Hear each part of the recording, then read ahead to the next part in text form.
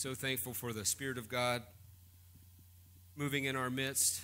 I haven't had the privilege to meet you. My name is Joe. I have the opportunity to serve here as lead pastor, and so grateful for what God is doing in and through New Freedom Church. You know, last week we sang that same song, and our altars were filled, and we were praying and praising God. And this week, not one person in the altar, but here's the thing: God can do a new thing every single time.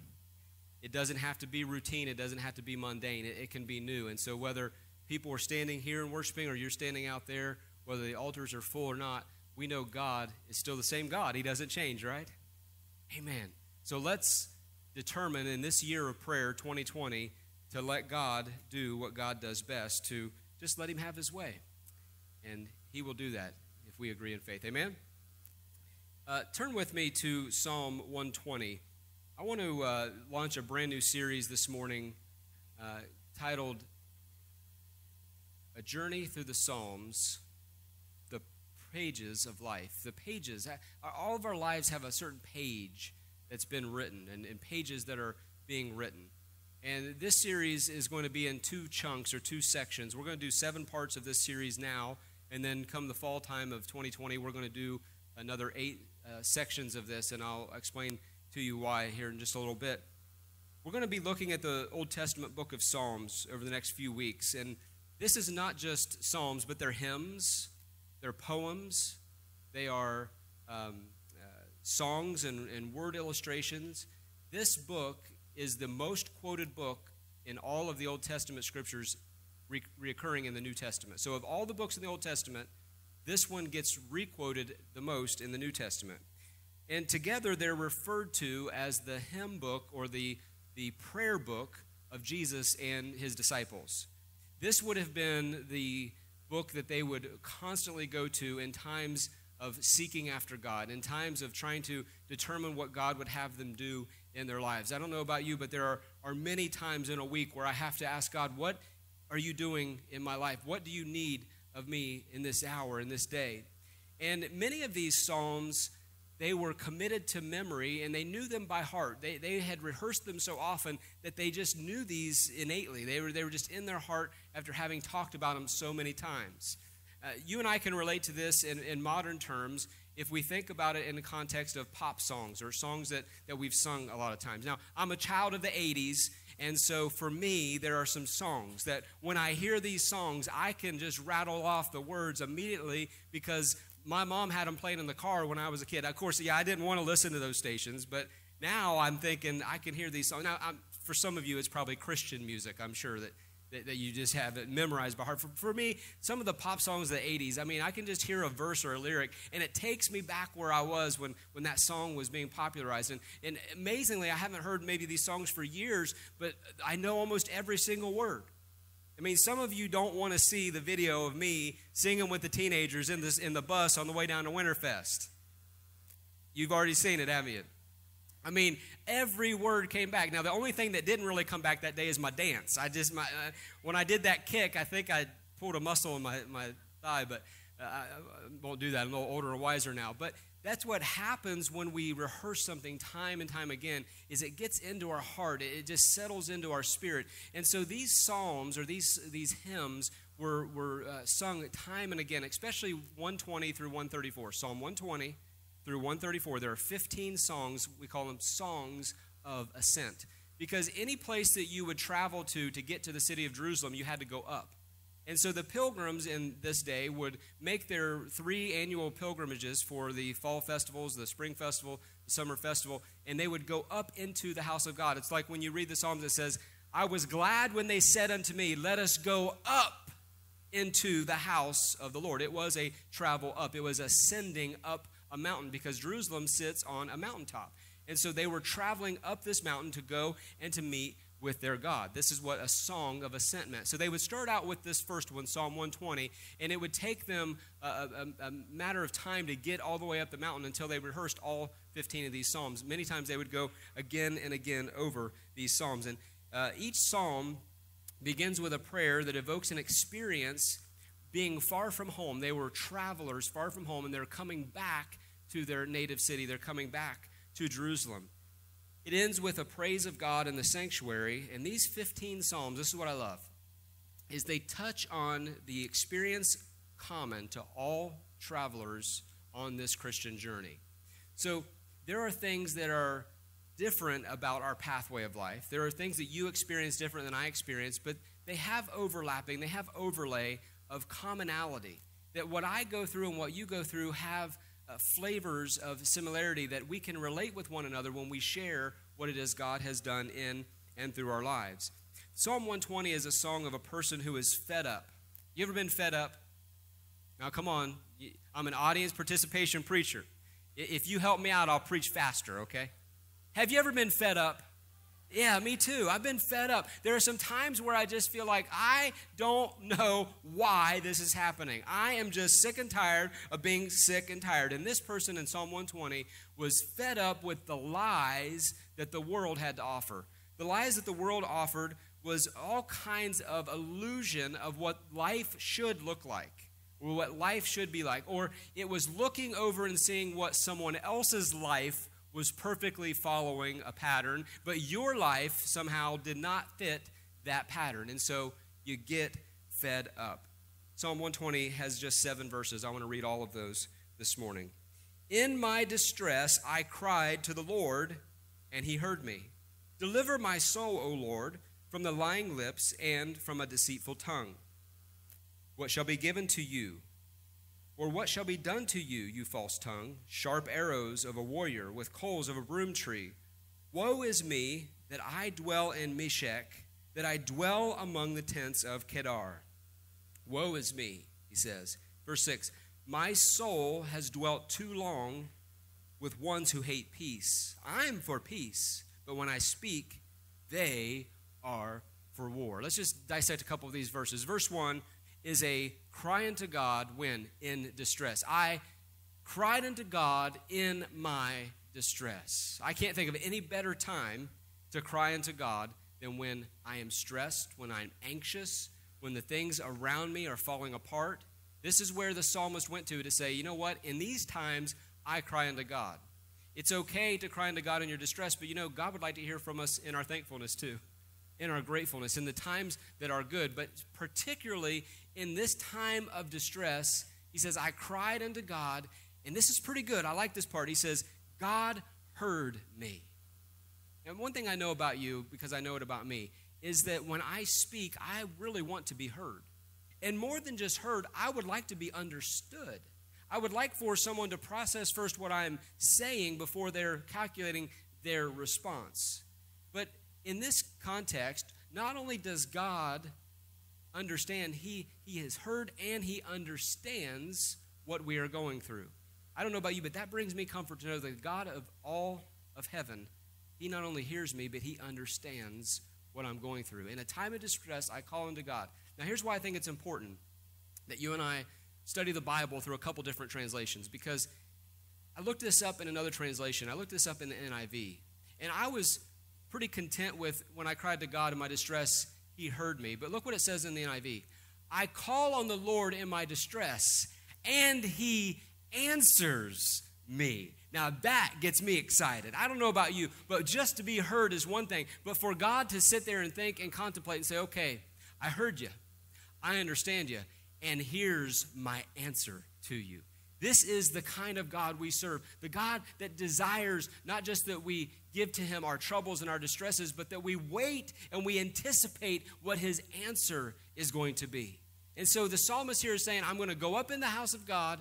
I'm going to cry out to God in my distress, and God hears and God answers me. Verse 2 is a plea for deliverance from lying lips and a deceitful tongue. It goes along with verse 3 when he talks specifically to the tongue. Lying lips, people who have lied about me. Deceitful tongue are people who have told me what I want to hear when I'm face to face with them, but just as soon as I get away from them, they're saying another tune. They're singing another story. There's something different. That is a deceitful tongue.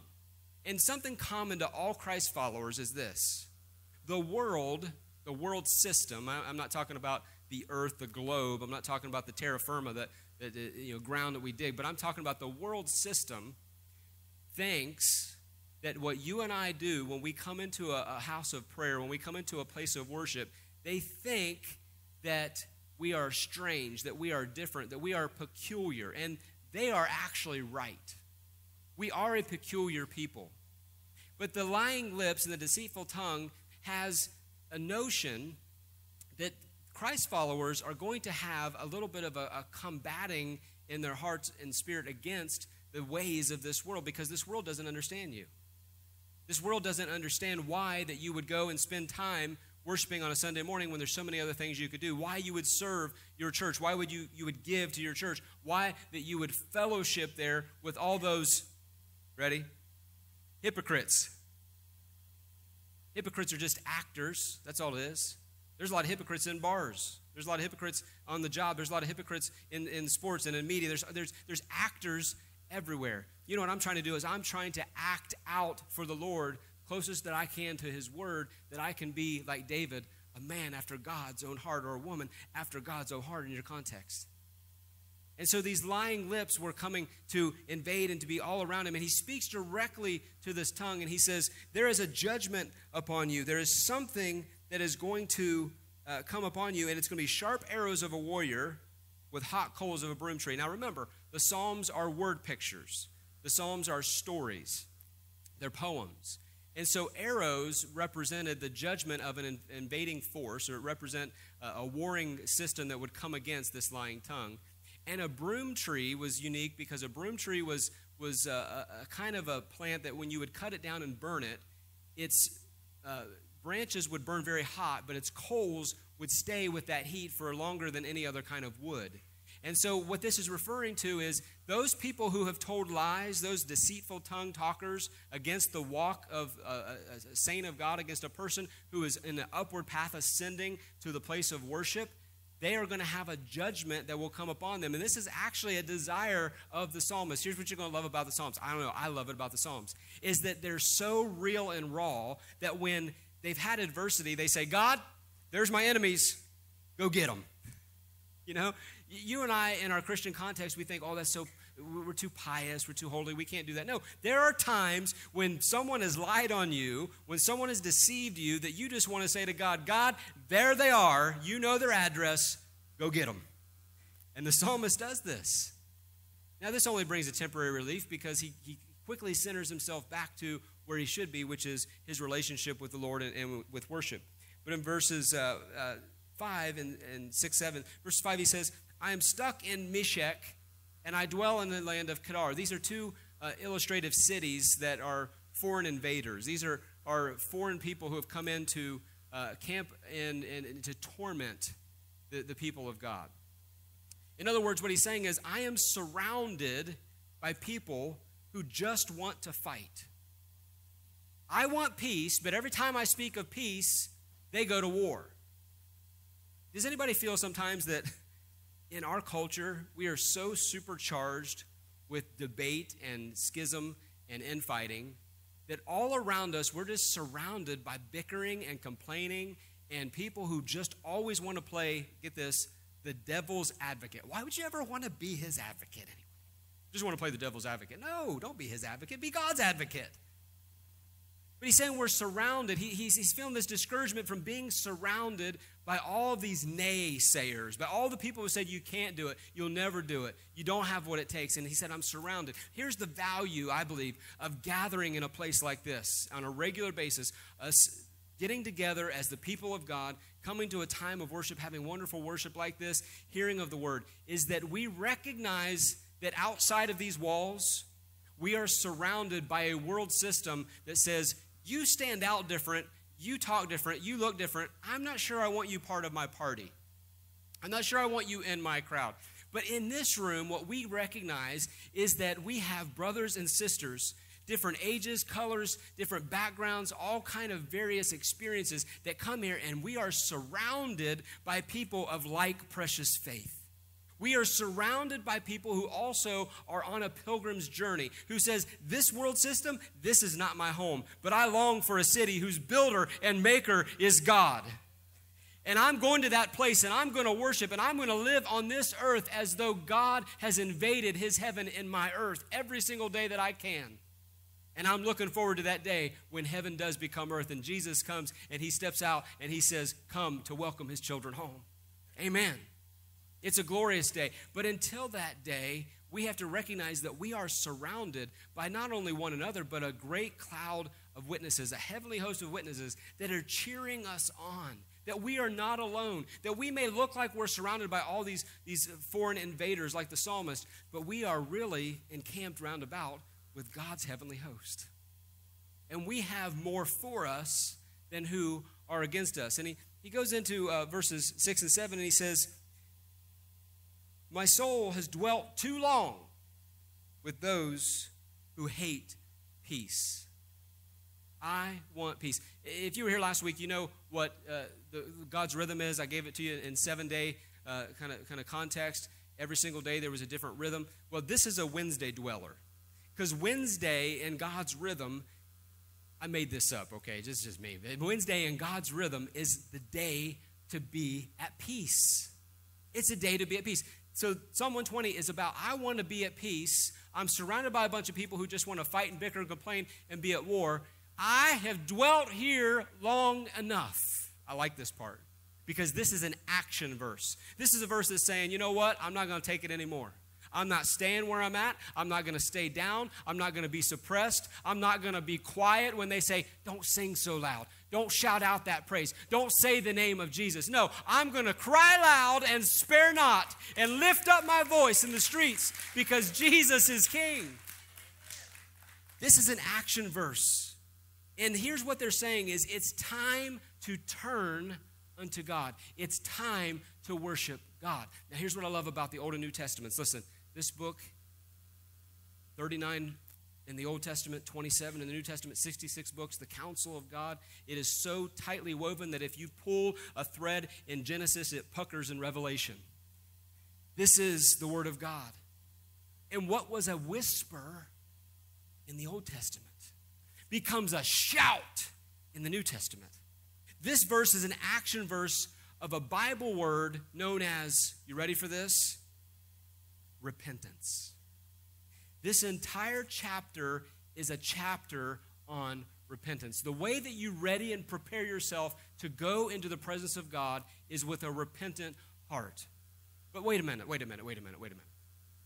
When I say the word repentance, some of you already shut me off because you have an old context or a notion that repentance is a bad thing. That repentance is what other people do when they feel sorry about their sin. When you've been a bad little boy and a bad little girl, you come up to the altar and you what? You repent. That's the concept many of us get about the word repentance.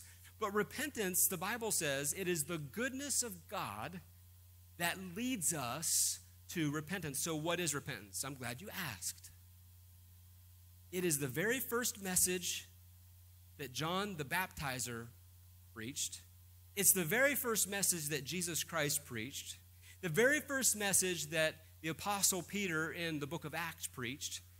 The great Apostle Paul had it thread all the way through his writings. And here it is. It takes various flavors and forms, but it really has the same basis. Repentance, you can write this down, is turning unto God. Repent means to turn unto God.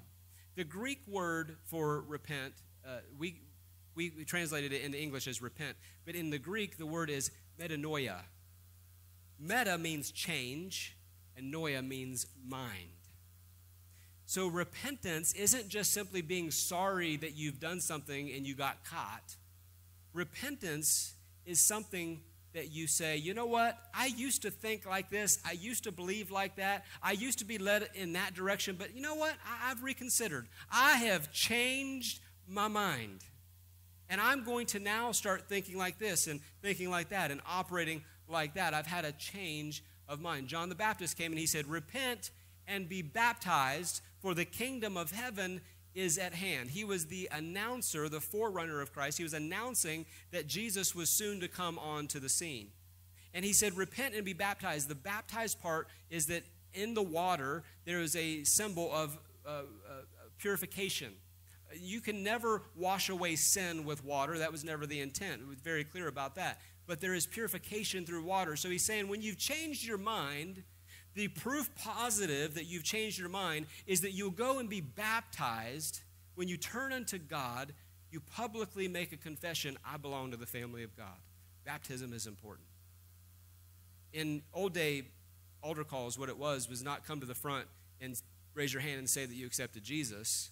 It was, if you accepted Jesus, meet us down at the river, we're going to have a baptism. That was an altar call.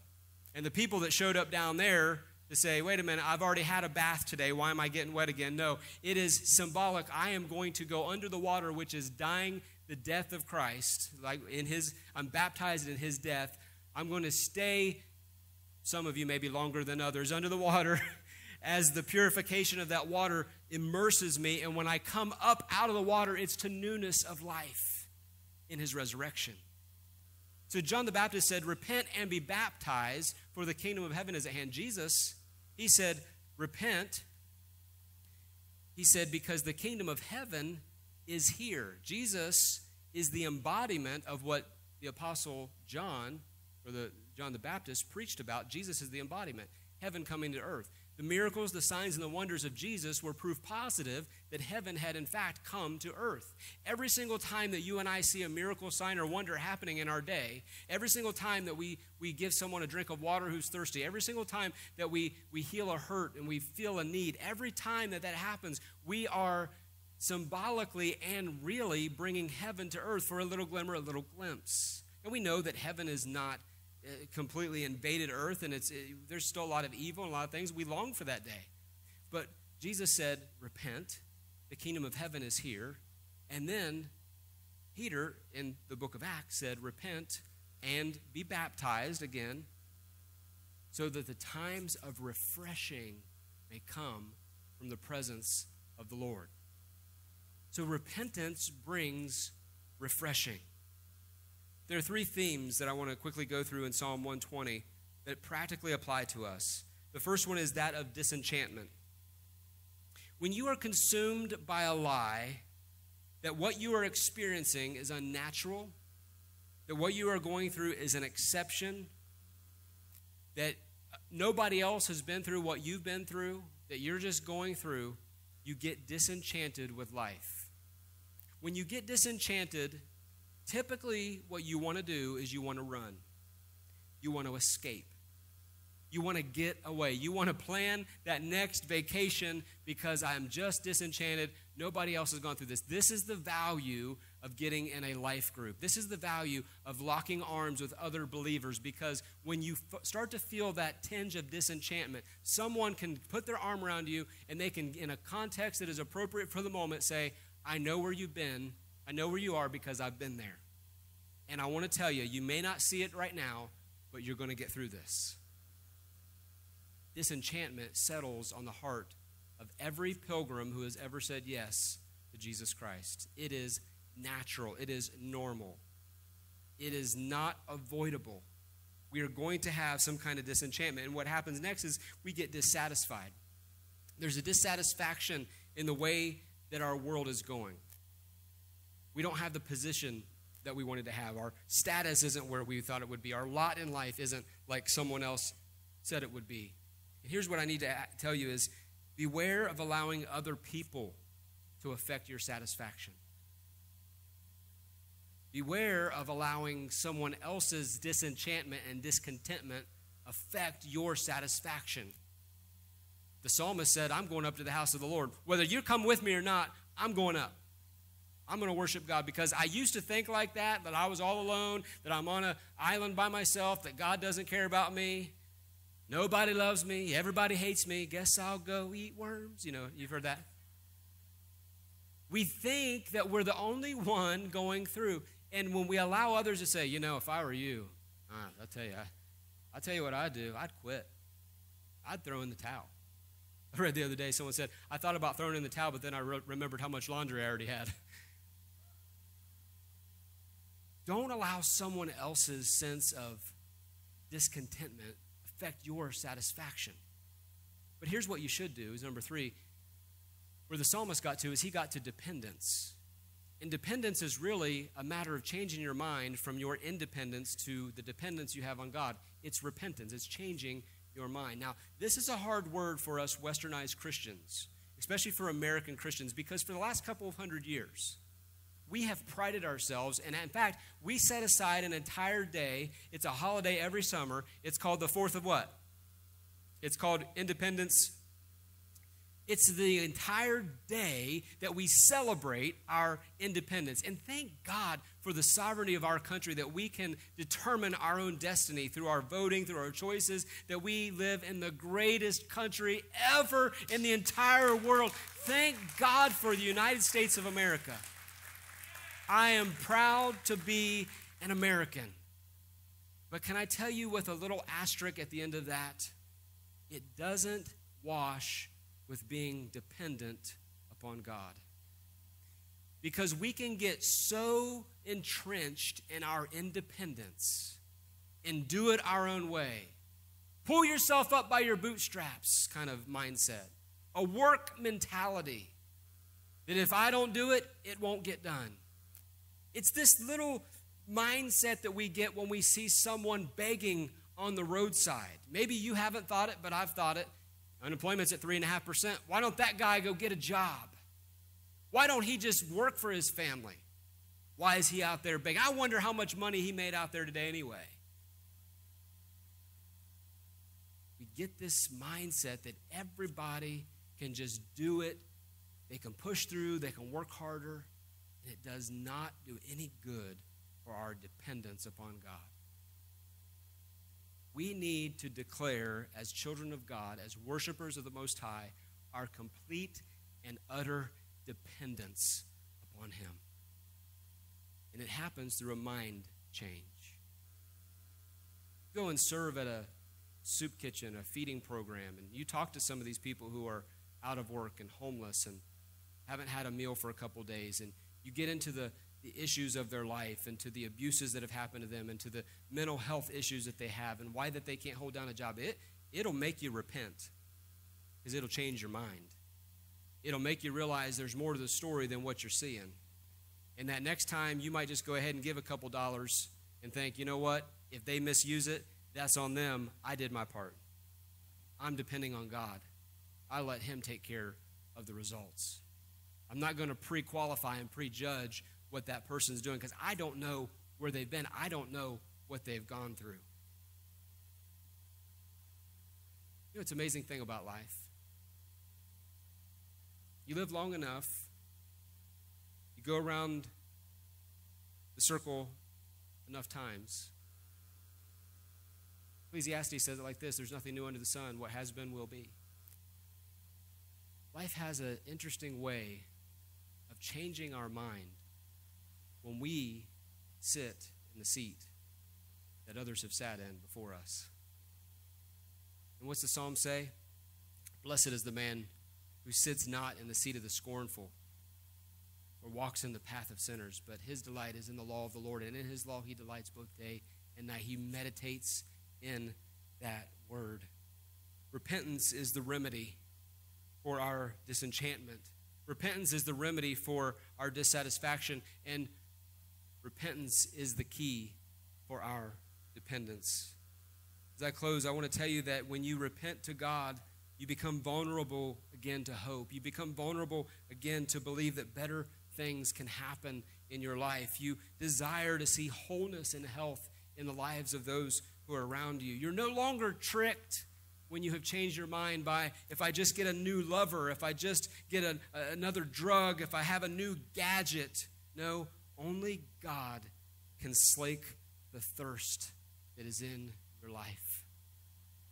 Only God can quench that desire for abundant life. Jesus said, I come to give you life, and that life more abundant. So I want to ask you this morning, what lies have you believed about yourself? Have you believed the lie that you have gone too far?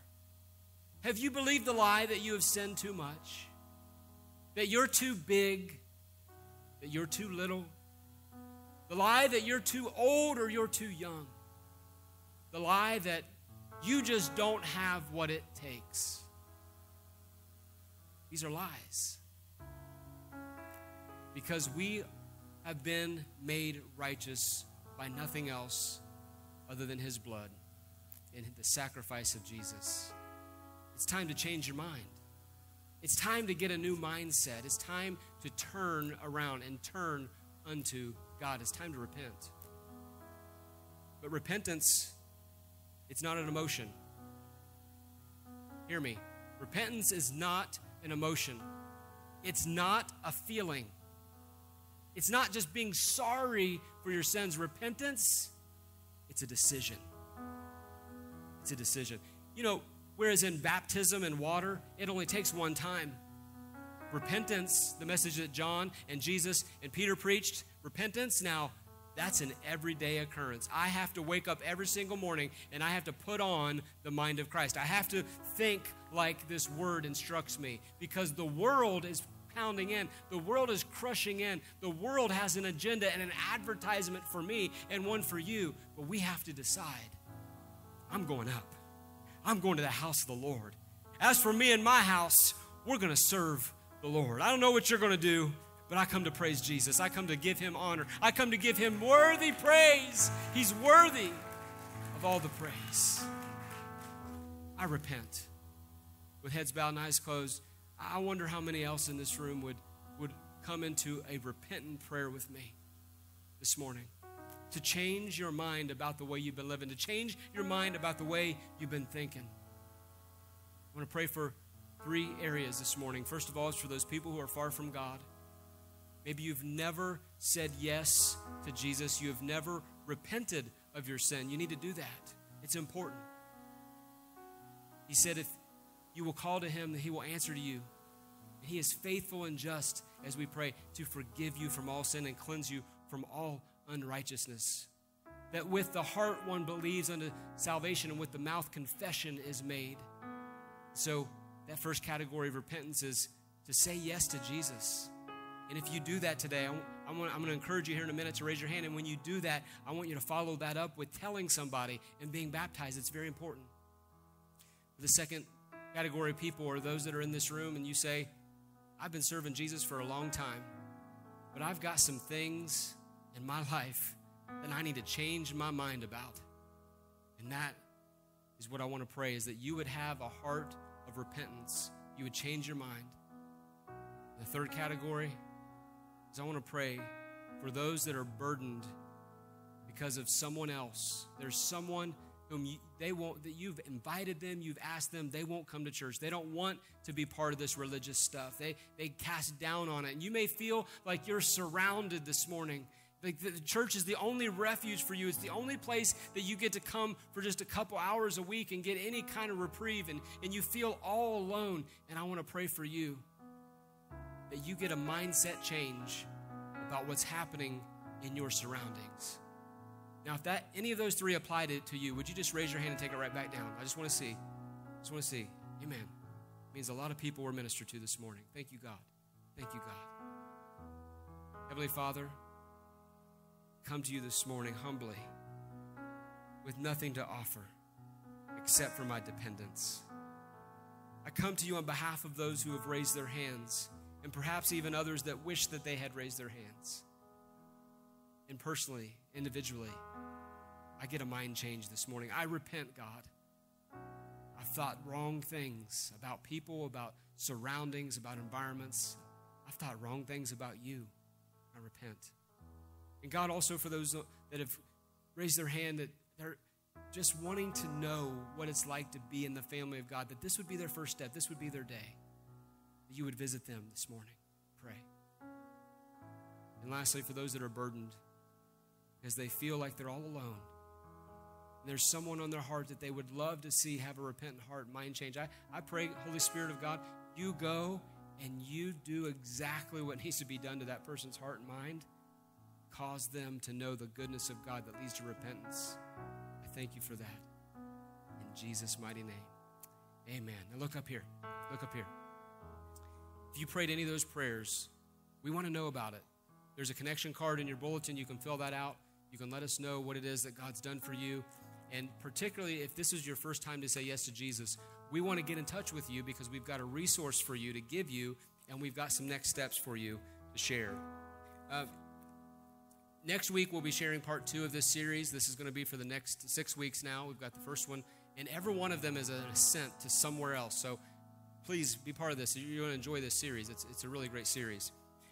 In about 2 or 3 minutes, we're going to close the service. We're going to go ahead and dismiss. If you need to go, you can go. But we are holding our annual family meeting. It was planned to be this Wednesday, but there was a funeral this Wednesday that the building is going to be occupied for, so we moved it up to do it today. And this is where we give a little recap of our previous year, of how things have gone, and a little look forward to our new year. Everyone is welcome to attend. Everyone is invited to stay. Come right back in here. If you're a member of record, you can get a ballot in the back. We're going to be affirming our church budget for those who are voting members, but everyone is welcome to stay. You don't have to be a member to stay. If you fellowship here, you can stay. And I'm going to share something with you, a little teaser. As I was flipping through, this is my preaching binder that I use every week. Put some notes in here. And I was flipping through to put my pages in this morning in my office, and I came across this paper. It's Vision 2010 and beyond. 10 years ago, I cast a vision for this congregation. It says, this was shared with NFC January 3rd of 2010. Pastor Joe. I put my name on there like I didn't know who wrote Pastor Joe. I have had this in this book for 10 years. Every single week I've walked to this platform or the one downtown, I've carried this paper to the stage. I'll just share the first one with you. I'm going to share all of them in the family meeting. I'll just share the first one with you. It's already been fulfilled. I can see the day when our 11 a.m. service is so full that we have to add additional services. I don't know how many. Do you know how many in 9 o'clock this morning? How many? So, like 60 people this morning were in our 9 o'clock service. That's a record. That's like we've never had that many other than for a special service. That's been fulfilled. There's other things on here that I was just elated as I read that are already done. And so we want to celebrate, we want to rejoice, but we want to do it with faith-filled eyes to look forward to what's next. So please stay and join us, see that. It's going to take about 30 minutes. There's going to be a table in the back for the children. We don't have childcare, but there's a little play table. We've got some areas set up there for them. Quick PowerPoint presentation, and we'll be all done. Let's all stand together. We're going to go ahead and dismiss. There's probably still some good fellowship opportunities out there in the lobby. You can feel free to do that. Go ahead and get a bathroom break real quick and meet us back in here in about 5 minutes. God bless you. We love you. We'll see you next week. Bye-bye. We do have nursery available.